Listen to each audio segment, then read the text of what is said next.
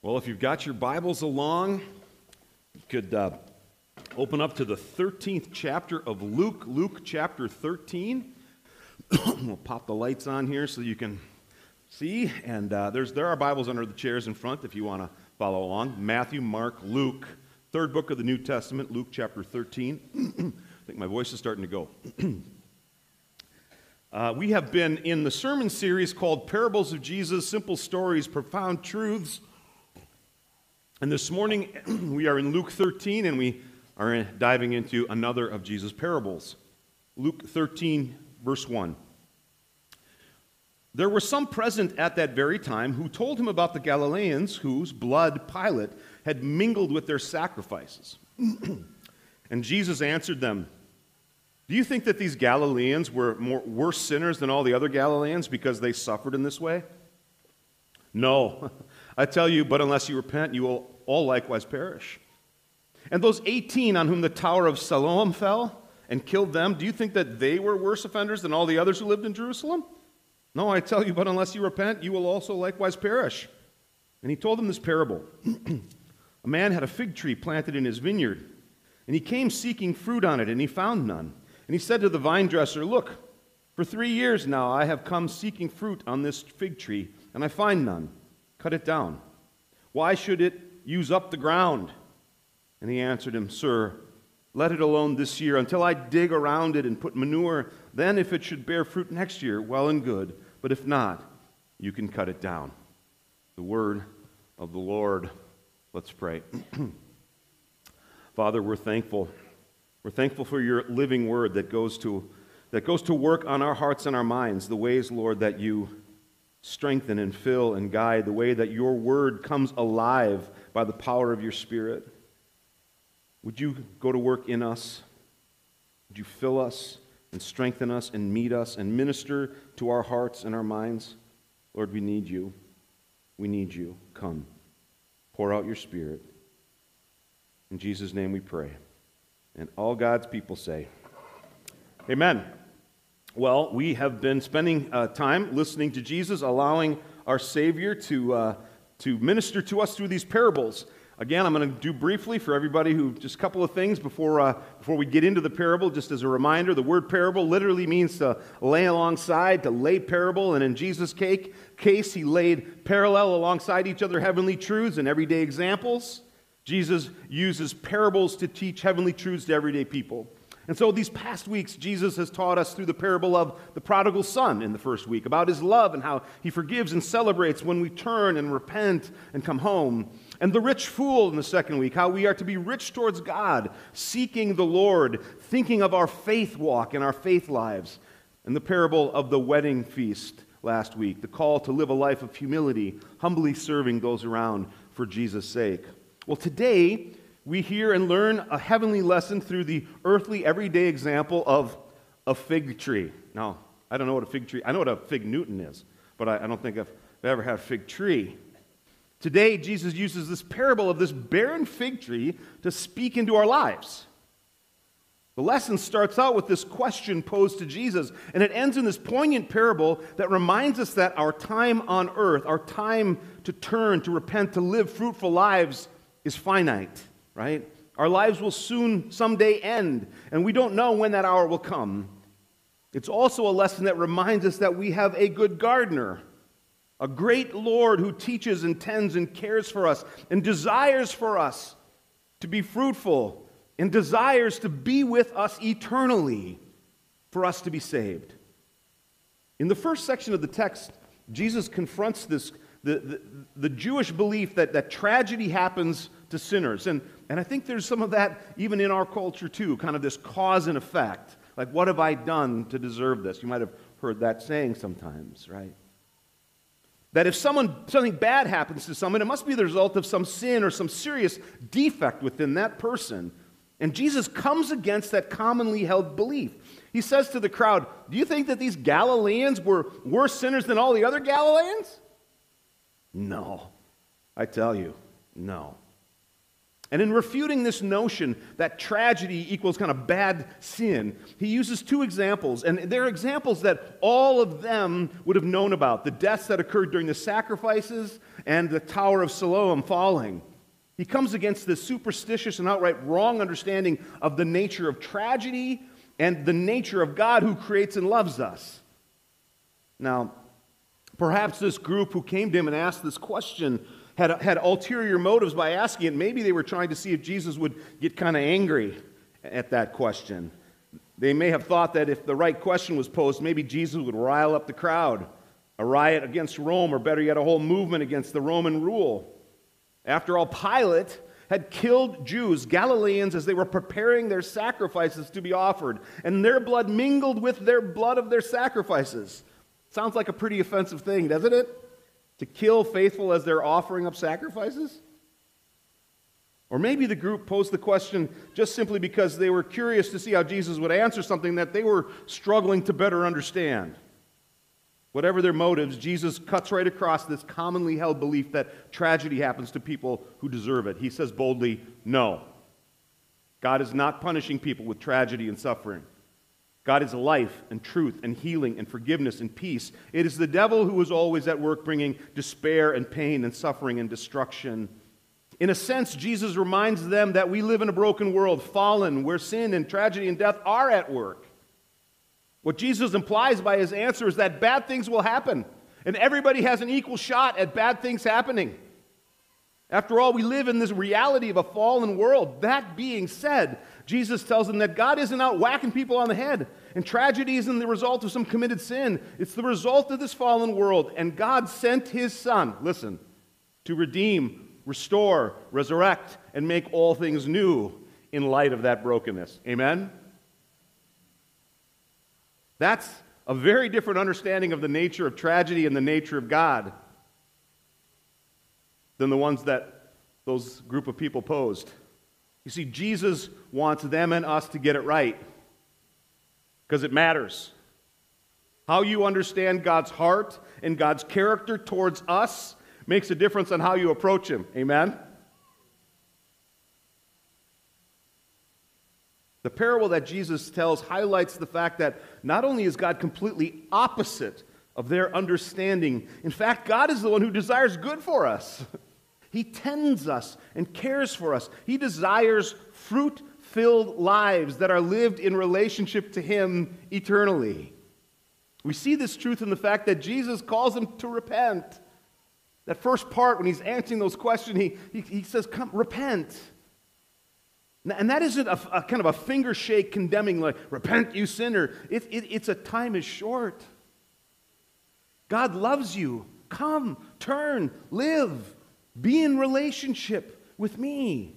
Be in relationship with the one who created you. It's spoken out of God's deep longing for us. We know that this is the heart of God. You know that God longs for you? Do you know that? That's God's heart. He longs to be in relationship with you. He longs to be in conversation with you continually. He longs for you. We know that God wants to live with us and in us and through us. He desires this eternal relationship that begins here by our repenting, our turning away from the world and sin and turning towards his grace and forgiveness and love. God's heart is not there wringing his hands, just kind of waiting for somebody to mess up the doink on the top of the head.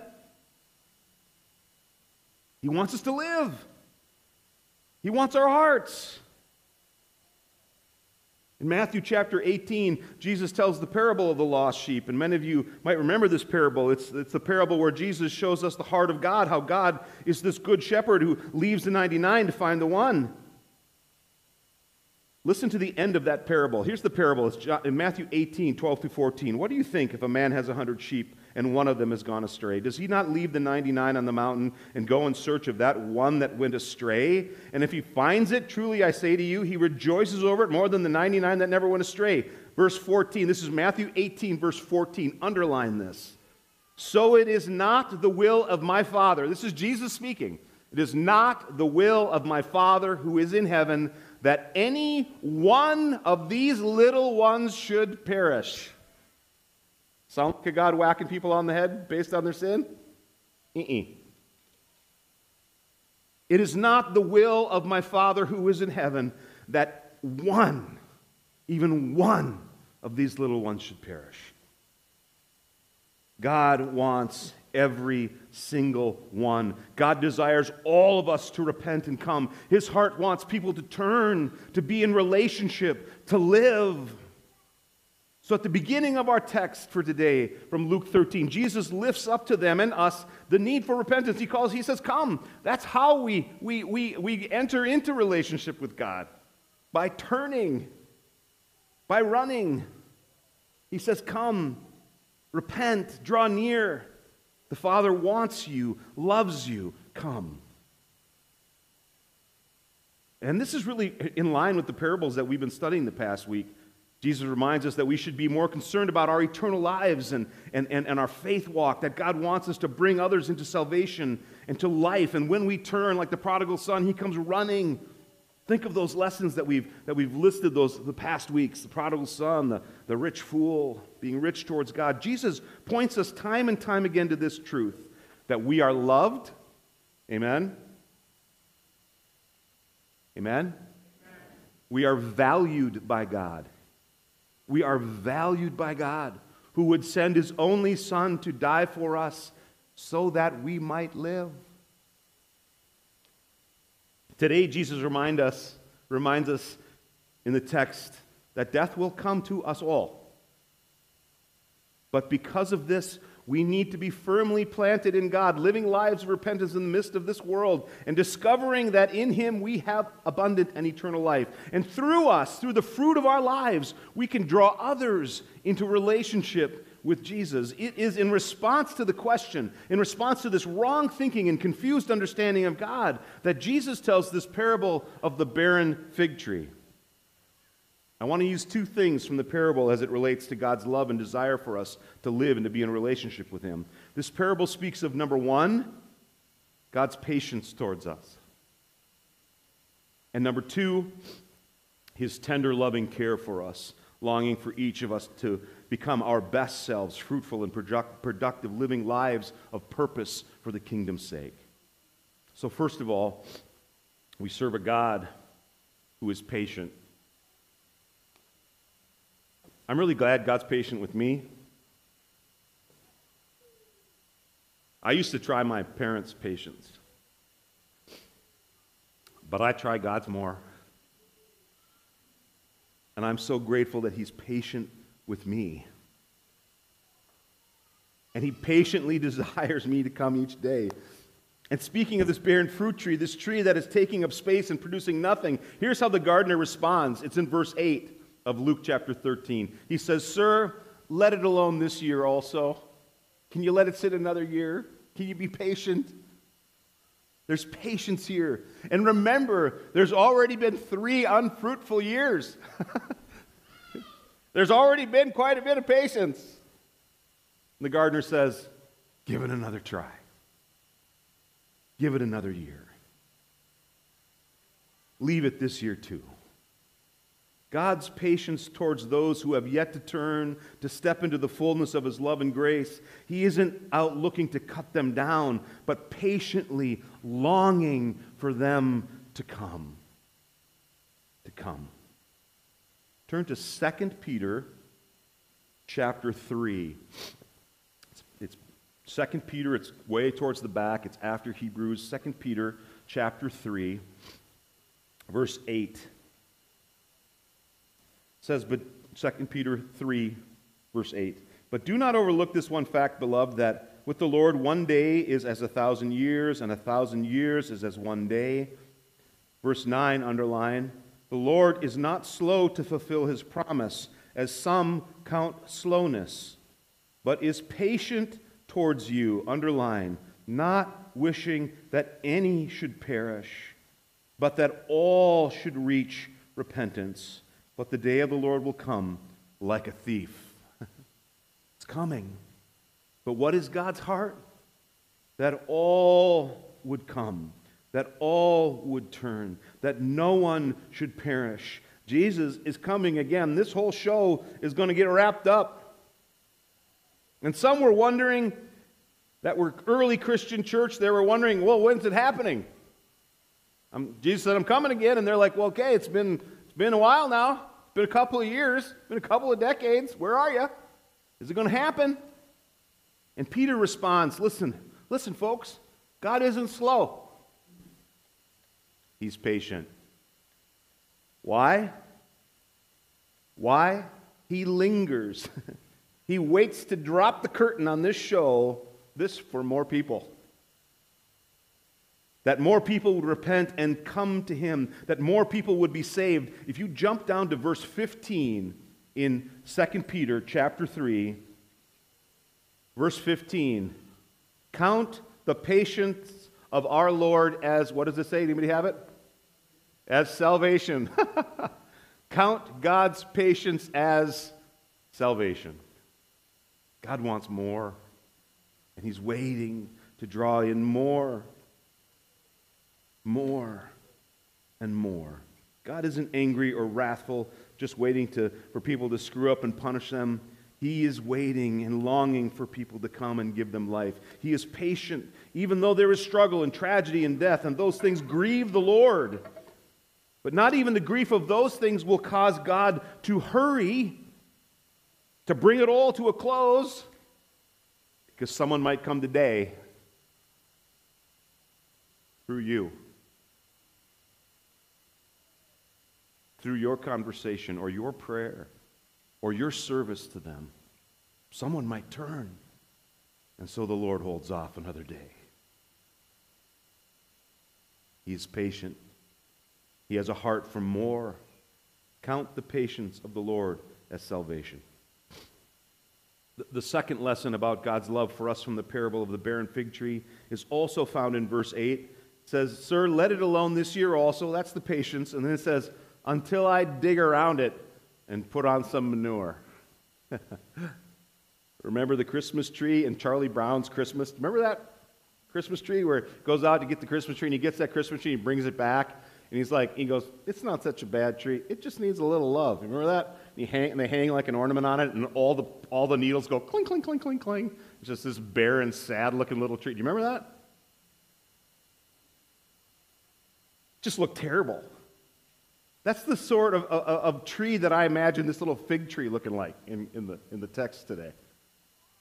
You know, this scrawny, twiggy little sticky thing. The gardener sees potential in it. Says, turn. He's got patience. He cares for it. He tends it. He builds it up. He wants this crummy little tree to bear fruit and to live. This is the God we serve. This is our gardener, tending and caring and nourishing, throwing a little manure around our roots. That we might live, that we might bear fruit, that we might walk in faith and hope and love. Turn to Colossians chapter 2. Matthew, Mark, Luke, John, Acts, Romans, 1 Corinthians, 2 Corinthians, Galatians, Ephesians, Philippians, Colossians chapter 2, verses 6 and 7. The title of this section of Colossians is called Alive in Christ, and it says this, Colossians 2:6. "Therefore, as you receive Christ Jesus the Lord, so walk in him," underline, "rooted and built up in him, and established in faith, just as you were taught, abounding in thanksgiving." Rooted and established, built up. This is what the gardener of the text is up to, establishing good roots for us that go deep into the Father's heart of his love and grace, and building us up so that we might be fruitful, that we might bear fruit. Love, joy, peace, patience, kindness, goodness, faithfulness, self-control. Galatians 5:22, that fruit might abound in our lives, abounding in thanksgiving, rooted and built up, using our gifts for the kingdom's purposes.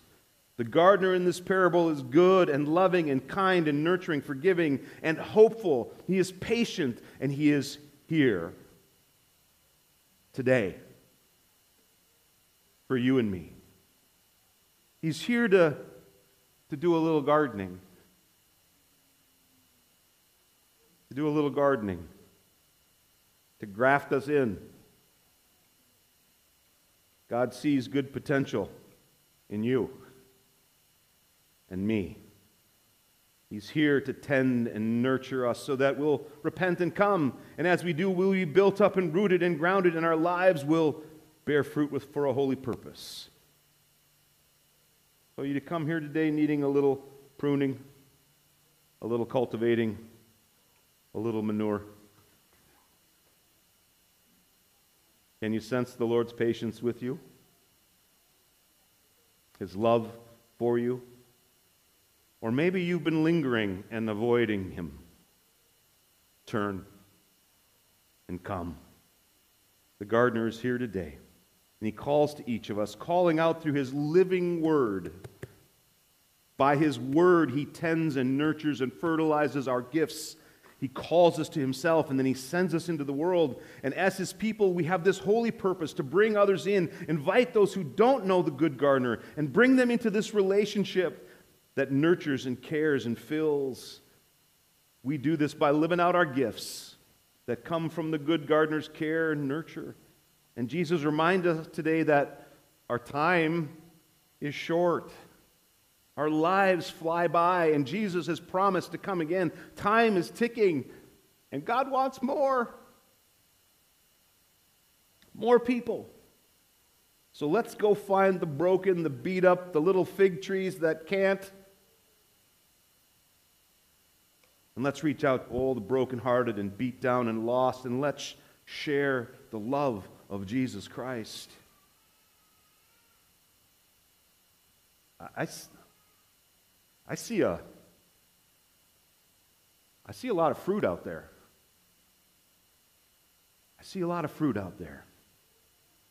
Let's step into this calling and bear good fruit, sharing the gospel and filling up the kingdom with more.